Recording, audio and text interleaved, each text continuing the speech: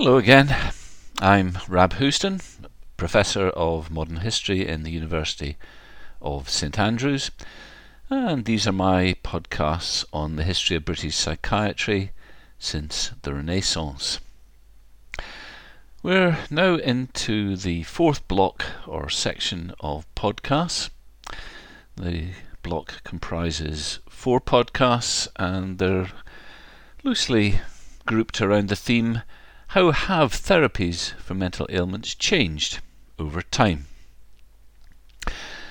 This podcast is called Holistic and Heroic Remedies, and don't worry, I'll explain what those are as we go through. In the present day, treatments for mental illness revolve principally around drugs, sometimes accompanied by some form of psychological therapy.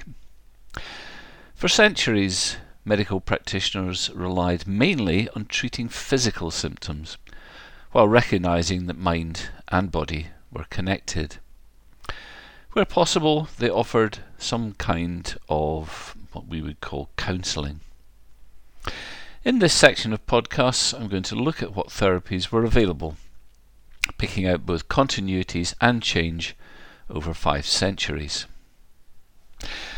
Now, let me say at the outset that I'm not going to give you a narrative of progress, a narrative from darkness to light, though that is how a lot of the history of psychiatry is presented.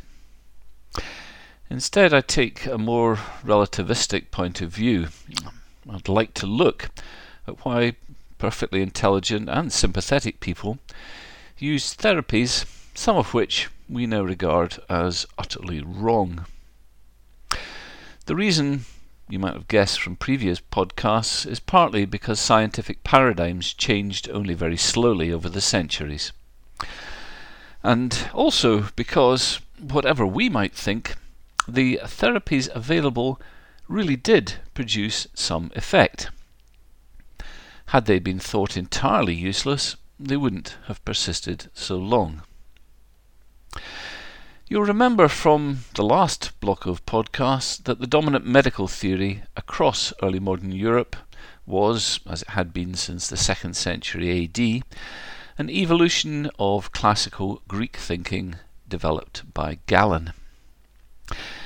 In this scheme, human bodies comprised elements or humours that interacted with their environment. And in that scheme, mind could affect body just as somatic problems could have psychological manifestations. The other thing you need to know at the start is that all therapies were, until quite recently, holistic. In other words, each individual was treated as quite distinct from any other, even when they displayed similar signs and symptoms. Medicine in the past was an integrated system where mind and body were connected and where discrete psychiatric categories for most purposes did not exist. Thus, medical practice meant taking into account all sorts of personal information which might bear on achieving a successful treatment outcome.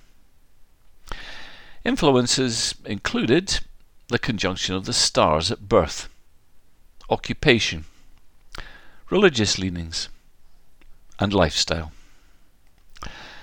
I wonder if you did a double take there when you heard me list astrology.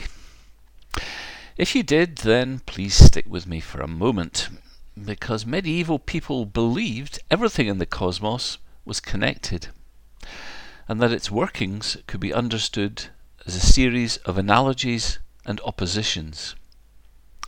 So it's not just that mind and body were linked, everything in heaven and earth was connected. Thus, for example, the planet Saturn had a sympathy with black bile, being cold and dry according to the ancients. The planet Saturn therefore also had a sympathy with melancholy, whereas the Sun, which was taken to be hot and dry, and Jupiter, seen as hot and wet, counteracted it. For this reason, influential Renaissance writers suggested all sorts of therapies for melancholy. They included wearing yellow clothes, having sunflowers in your room, eating saffron, listening to music, and so on. All of these were ways to cultivate the correspondence and to counterbalance melancholy or low spirits. So this theory is based on correspondences. It extends to the body. For example, each bodily organ corresponded with a sign of the zodiac. And I think it's clear that medicine was probably the main application of astrology. Astrology in the late medieval and early modern period was a truly serious science, widely used throughout society. Thus, the brain was cold and wet like the moon, whose lunar phases could influence the mind. From this particular correspondence, we get the word lunatic. Now, the aim of all medieval and early modern medicine was to understand and assist natural forces, rather than trying to control or change them. The remedies that were handed down from Galen in the 2nd century AD included what were called heroic therapies. Now, heroic in this context simply means aggressive, and they included things like blistering, purging, emetics, and bloodletting, phlebotomy. These therapies depleted elements in the body held behind illness. For example, blistering used caustic substances to draw out bile. Now, ancient Greek theories continued to influence medicine well into the early modern era. Yet changes were undeniably taking place. One important innovation of the 17th century was Paracelsus' theory that bodies were chemical organisms. Where Galenic remedies followed the principle of opposites, chemical or Paracelsian ones were governed by the doctrine of signatures. And what that means is that plants, animals, or minerals with certain characteristics similar to the afflicted part of the body could promote healing. Central to all early modern therapies for mental disorders was physical restraint, achieved by a number of means. This came out of a somatic view of mental disorder, which stated that a passive body was a sign of, and a way to, an ordered, normal mind. Similarly, shock therapies, such as sudden immersion in cold water, were based on the idea that an artificial crisis inflicted on the body could help restore the mind. Therapies like these also relied partly on distraction, as did other popular remedies such as cold baths and sensory deprivation. One of the most famous physical remedies was the Cork physician William Saunders Halloran's circulating, he called it the circulating chair, it was actually a spinning chair. It was based on an idea by a British private madhouse keeper, Joseph Mason Cox. Joseph Mason Cox. The chair is the illustration for next week's podcast. Both restraint and shock obviously had an element of fear attached to them for patients. But that fear too was thought to be therapeutic in the sense that it could concentrate the mind and so elicit sane words and behaviour. Now, that system of remedies in its various forms was highly sophisticated. Galen's system of medicine was extremely scholarly. It was highly sophisticated and it attracted much scholarly attention. Paracelsus too, in the late 16th and 17th centuries, represented the scientific cutting edge as did theories based on nerves in the 18th century, which I talked about in the last block of podcasts. So there is mainstream medicine as practiced by physicians and surgeons and apothecaries. But there were also folk remedies. And those folk remedies proved remarkably enduring. One was a belief in the healing power of water, an idea shared both by Christians and pagans.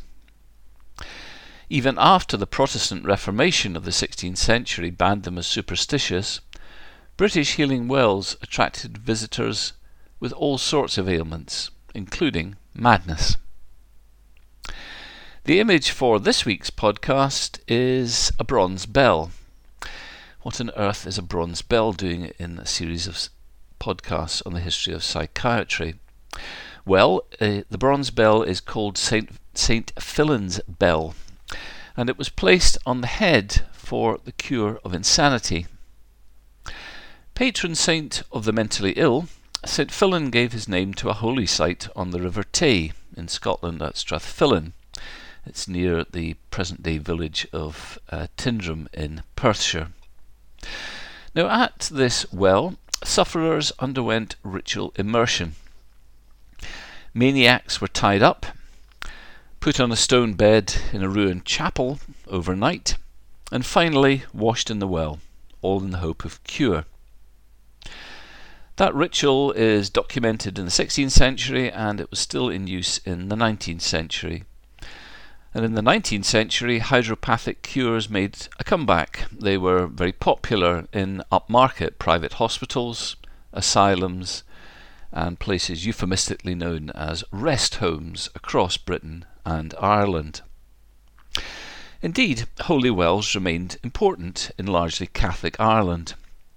There is, for example, a valley in County Kerry called Glanagalt, the Glen of the Lunatics, where drinking the water of Tubernagalt, the well of the lunatics, was thought to have therapeutic value. We've nearly done for today. You might remember from the last section of podcasts some of the landmarks in understanding mental problems. To summarise, the late 17th and 18th centuries saw the displacement of humoral explanations of mental problems by apparently more modern alternatives. Chemical interpretations of normal and pathological physiology, mechanical ones employing mathematics or physics, and early neurological explanations. However, practical therapies changed much less rapidly than these theoretical, or largely scholarly scientific understandings, whose significance is more obvious with hindsight than it was at the time. All these therapies are physical. In other words, they touch the body. You might well be wondering where psychological help comes in. It did exist, and I'll talk about it next week. Do please join me for that podcast.